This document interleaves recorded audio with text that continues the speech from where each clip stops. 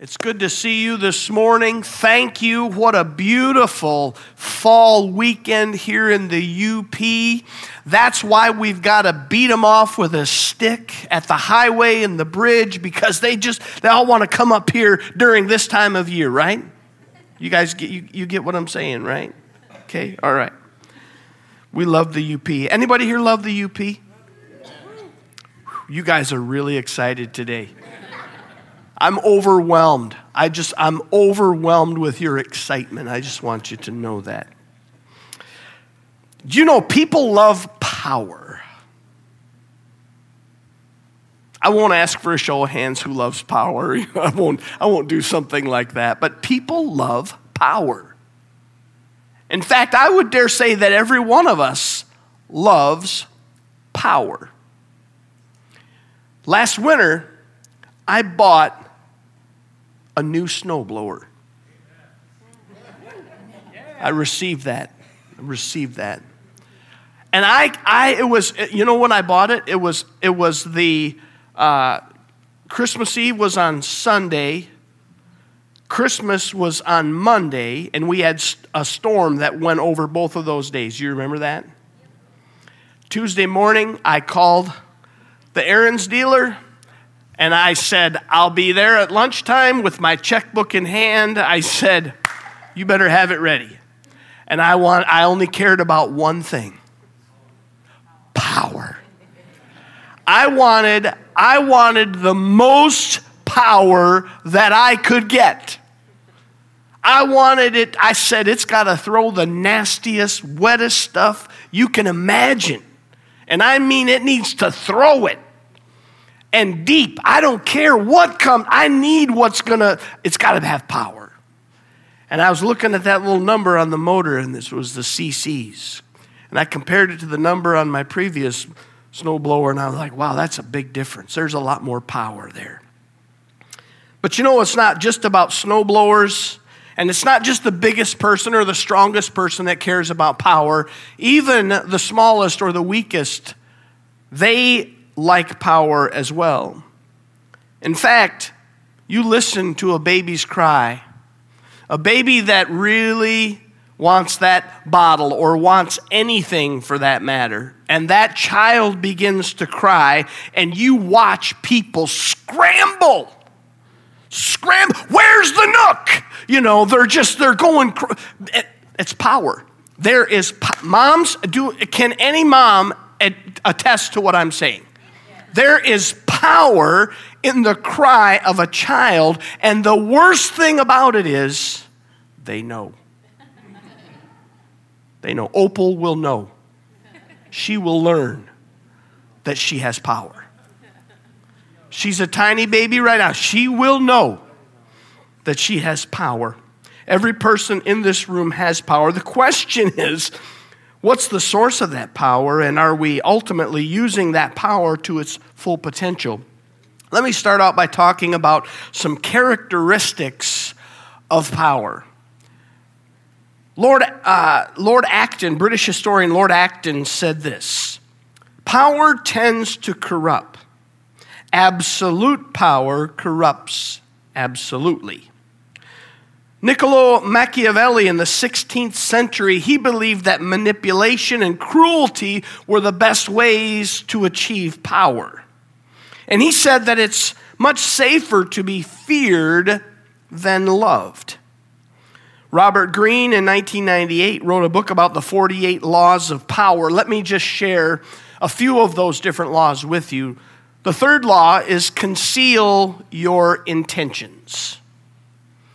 Number 12 is use selective dishonesty and generosity to disarm victims.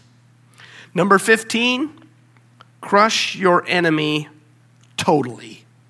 Number 17, keep others suspended in terror. Number 33, discover each man's thumb screws. I'm not sure if this was written for business or the playground at school,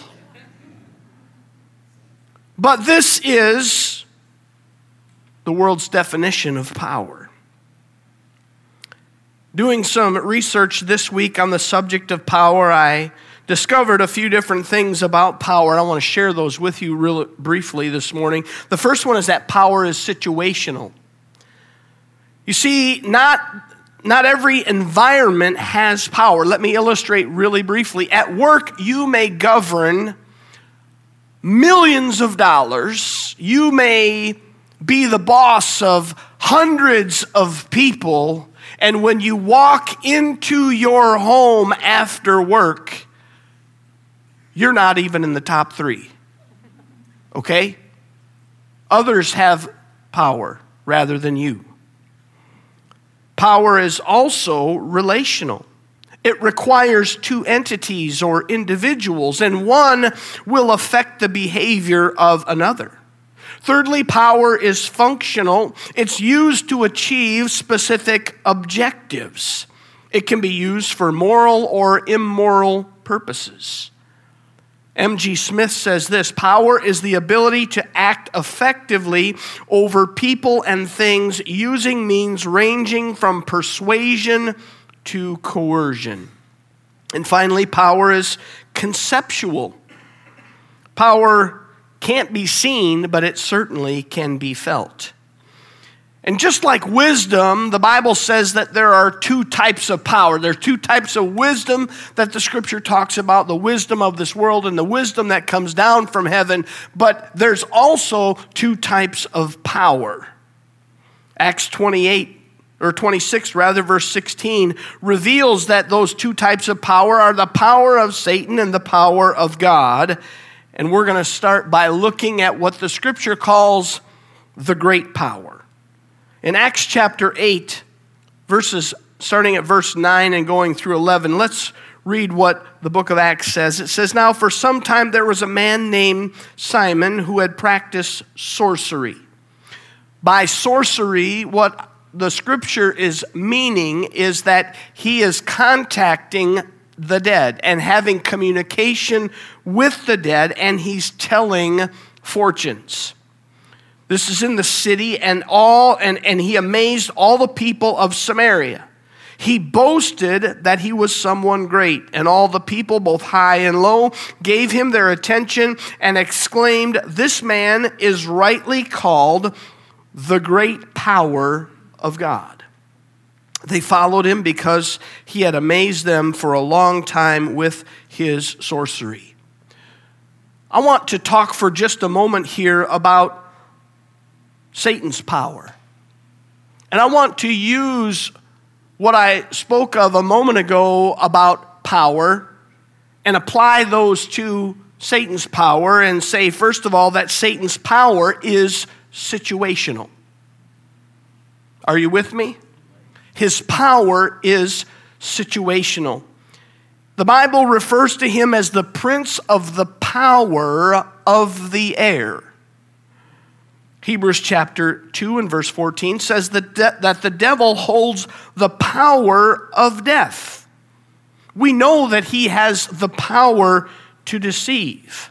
1 John chapter 5 and verse 19, the second half of the verse, it says that the whole world is under the control of the evil one. But I want to remind you that he has no authority beyond the limits that have been set for him by God. And not every environment does he have that power. We read in the book of Job that Satan came into the presence and throne room of God, and he had no power over Job. He had power only as much as God would allow him to have over the life of Job.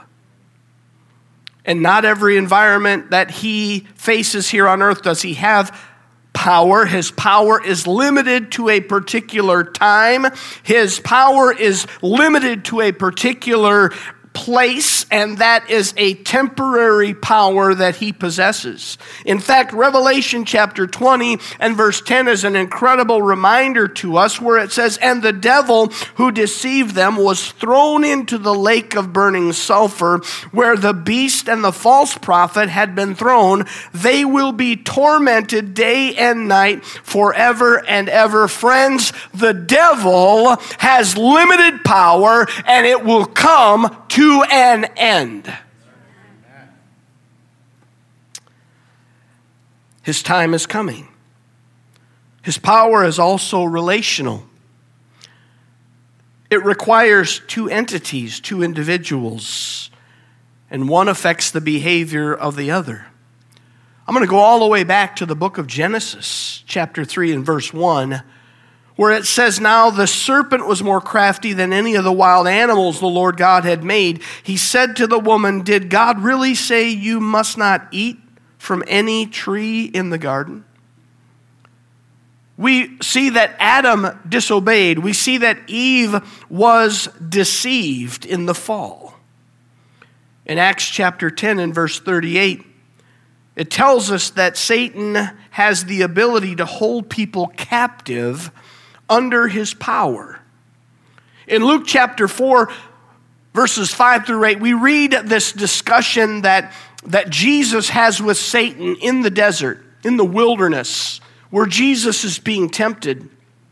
And it says that the devil led him up to a high place and showed him in an instant all the kingdoms of the world. And he said to him, "I will give you all their authority and splendor. It has been given to me, and I can give it to anyone I want to. If you worship me, it will all be yours." Jesus answered, "It is written, worship the Lord your God and serve him only." What we see here is that Jesus withstood the temptation of the devil. He withstood the devil's power. And he used the word of God as a weapon to do so. Every one of us faces that power because the devil has authority, he has power in this world. He does not have authority or power over us as believers, but we face it every day. There are things that took place in your life this last week, and you can look back and say, "I realized that I was facing the power of the enemy, the power of Satan," the same way Jesus did in the garden. James chapter 1 and verses 14 and 15 reminds us that each person is tempted when they are dragged away by their own evil desire and enticed. Then after that desire has conceived, it gives birth to sin, and when it's full grown, it gives birth to death. But there's good news. Yes, we face temptation, but James tells us in chapter 4, verse 7, "Submit yourselves then to God. Resist the devil, and he will" what? He will flee from you. In other words, you win the victory over him. We can use God's word as a weapon the same way that Jesus did. Next, Satan's power is functional. He has a purpose. He has a plan. I've never thought about it this way,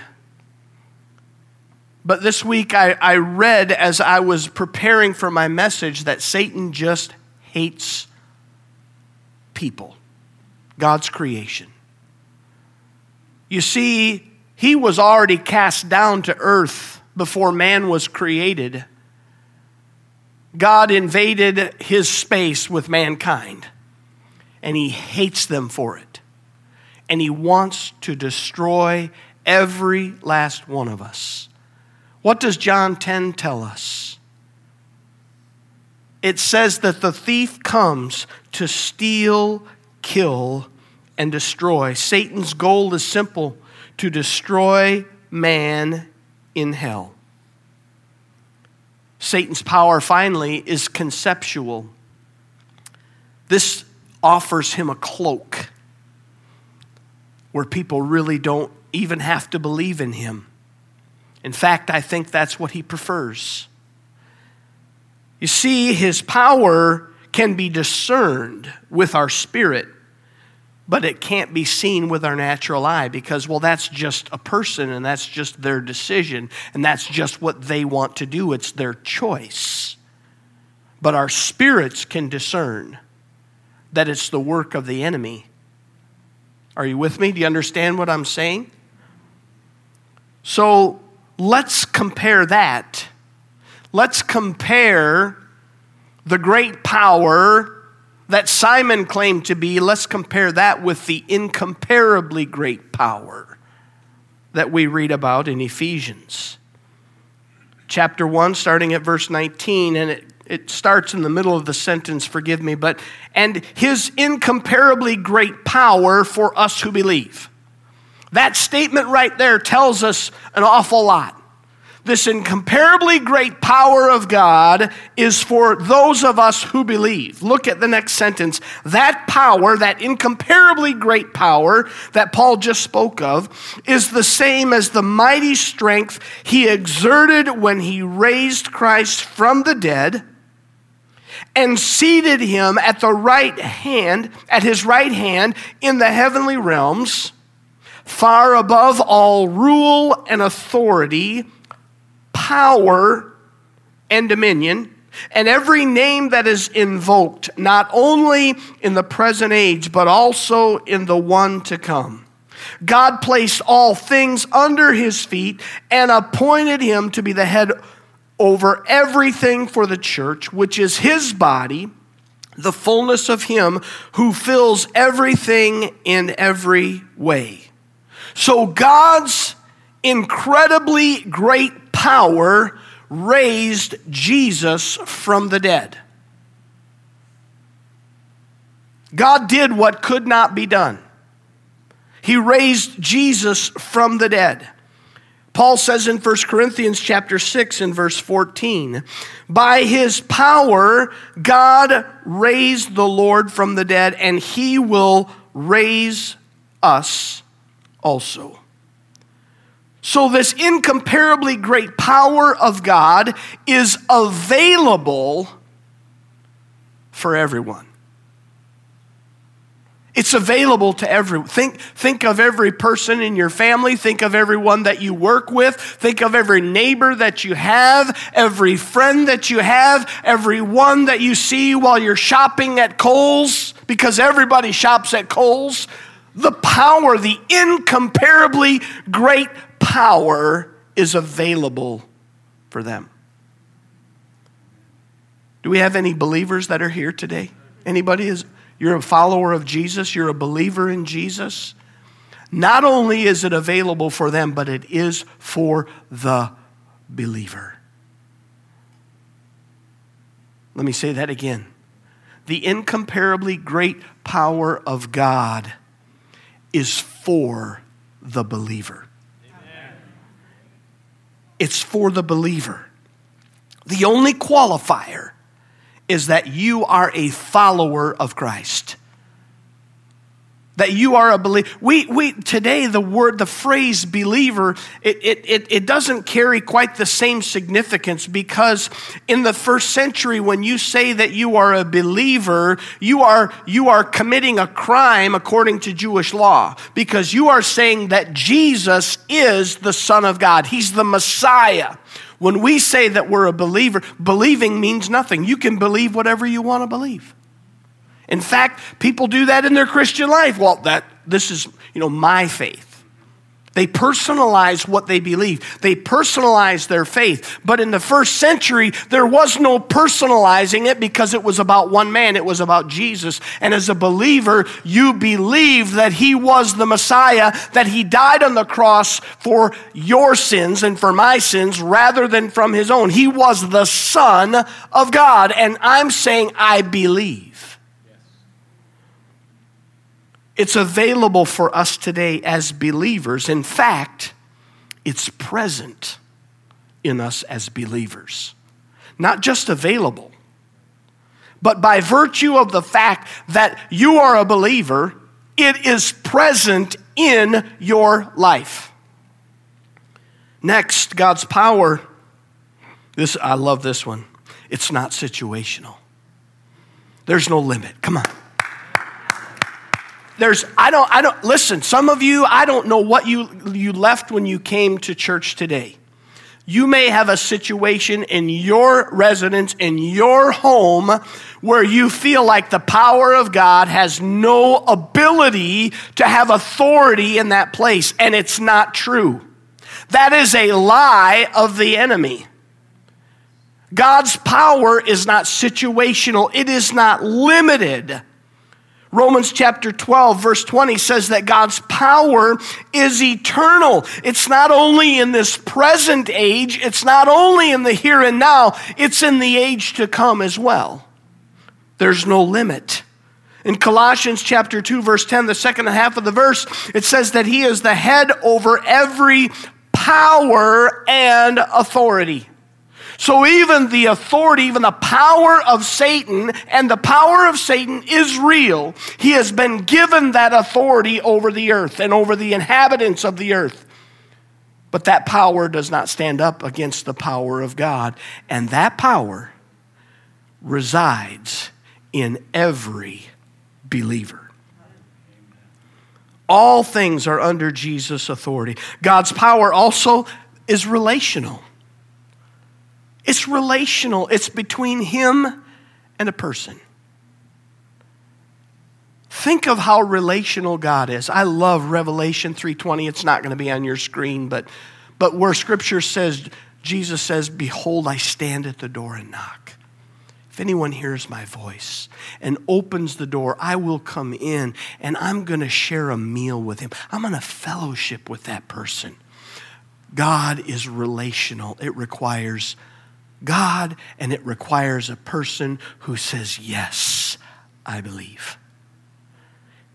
He's relational. His power is relational, and he affects our behavior. In Ephesians chapter 3 and verse 20, the Apostle Paul says this, "Now to him who is able to do immeasurably more than all we can ask or imagine, according to his power." His power that is at work within us. We are made to house the power of God.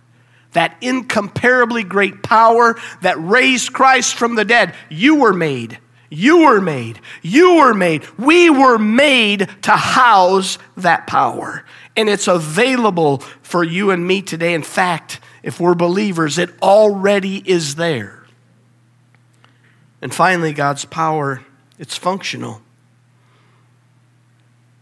It's used to achieve specific objectives. Paul said in 2 Corinthians 12:9, referring to what Jesus says, that my grace is sufficient for you, for my power is made perfect in weakness. So his power is to make us strong even when we're weak. Peter says in 1 Peter chapter 1 and verse 3, his divine power has given us everything we need for a godly life. So if you say it's impossible for me to live a life for Jesus Christ, I'm sorry, but the power of God makes that possible. In 2 Timothy chapter 1 and verse 7, the Apostle Paul says, the Spirit of God, for the Spirit God gave us does not make us timid or fearful, but gives us power, love, and self-discipline. God gives us his power to defeat the spirit of fear. Acts chapter 1 and verse 8 says that we will receive power when the Holy Spirit comes on us. We will be his witnesses in Jerusalem and in all Judea and Samaria to the ends of the earth. The power of God, the power is so that we can be witnesses of that gospel. So the question today that we must ask ourselves is this: whose power are we operating under? Now, there's three answers that you might think we could give. We could say, yes, I'm operating under the power of God. We could say, I'm operating under my own power. And we could say, which I don't think anybody's going to say this, I'm operating under the power of Satan. I don't imagine that anyone here this morning is going to say that. But let me throw you a little curveball. Remember when we talked about Satan's power? Satan's power is over, he has control over the inhabitants of the earth. So if we say I'm operating in my own power, what we're really saying is we're operating in the power of Satan himself. Because it's about me. And that's the same thing that he said to Eve. Did God really tell you you couldn't do this? Did God really say that? I don't think that he really meant that. The whole world is under his power. If we are operating, though, in God's power, then I think we need to step back and look at ourselves and ask ourselves, am I really operating in the incomparably great power of God? Because I know that you're a believer. I know that you believe. But are you operating in the incomparably great power? I think we need to look at our lives and ask ourselves that question. Imagine if every follower of Jesus in the world was living and operating in the incomparably great power of God. How would our world be different? Oh, we're believers. But are we operating in his incomparably great power? I'm going to have the worship team come. And there's a song that we sang earlier. It was the first time I believe that we've sung that song. I did not recognize that song, but I was so struck by it. And what I want to do is I want to invite us to stand as we get ready to close our service. Come on, just stand with me. Let me pray. Father, I pray that in the next moment, that your Holy Spirit will move. You see, Father, I know that there's believers in this place. And I think there's also people that are here that say, you know what? I'd like to be operating in that incredibly great power of God. Because there's things in my life I'd like to say, Satan, you have no authority here. You have no power here. You have nothing. You may have authority over the earth, but I'm a believer. I'm a believer. The incredibly great power of God resides in me. The same power, Satan, let me remind you, that raised Christ from the dead, it lives in me. If that's your prayer, I want you to know something. That the Holy Spirit is the activator of that power. We can't activate it on our own. We believe, but it's the Holy Spirit that's the activator. And today, the Holy Spirit wants to activate the power of God in some people. If that's your prayer, if that's your heart, as the team leads us, I want you to step out where you are. And I want you to come. And by coming, you're placing yourself on this altar and you're saying, God, I believe, but I want that incomparably great power of God to operate in me. As they sing, if that's you, you come. As we take just a moment here, I want to remind you that the Holy Spirit is a gentleman. I love the lyrics of that song. Push back the door, break down the walls. But friends, the Holy Spirit is not going to do that to break into your life without your permission. You've got to say, God, I want more of you. I want your power. And I recognize that the Holy Spirit is the activator of that power. Father, I pray, God, that you would begin to release your Spirit. God, in those hearts right now that are saying, yes, Lord, I want more of your Spirit. I want more of your power. Those that are saying, God, I open my heart, I open my life. Yes, I'm a believer, but God, I want to operate in that incomparably great power of God. Father, I pray as they pray that prayer, that your Holy Spirit would begin like a wind to just blow into their hearts.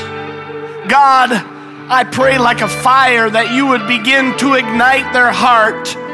And God, that you would begin to move by your power in a brand new, fresh way in them. God, we thank you and we praise you, oh God, because of what you're doing, because your power is relational, one God and one person. Just tell him today, God, I want to be that person. I want to be that person that experiences your power today. I invite you. I invite your power. I invite your Holy Spirit to ignite that power in my life. Thank you, Lord. Thank you, Lord. Thank you, Jesus. Come on, just worship him. Don't be afraid. This is a precious moment where the Holy Spirit is here. God's presence is here. And I do not want to rush you. I do not want to distract you. I'm just going to ask the team if they would just continue to play this song. And I want you to take your liberty in the presence of God. Father, I pray your blessing to be upon these people today. Thank you, Lord.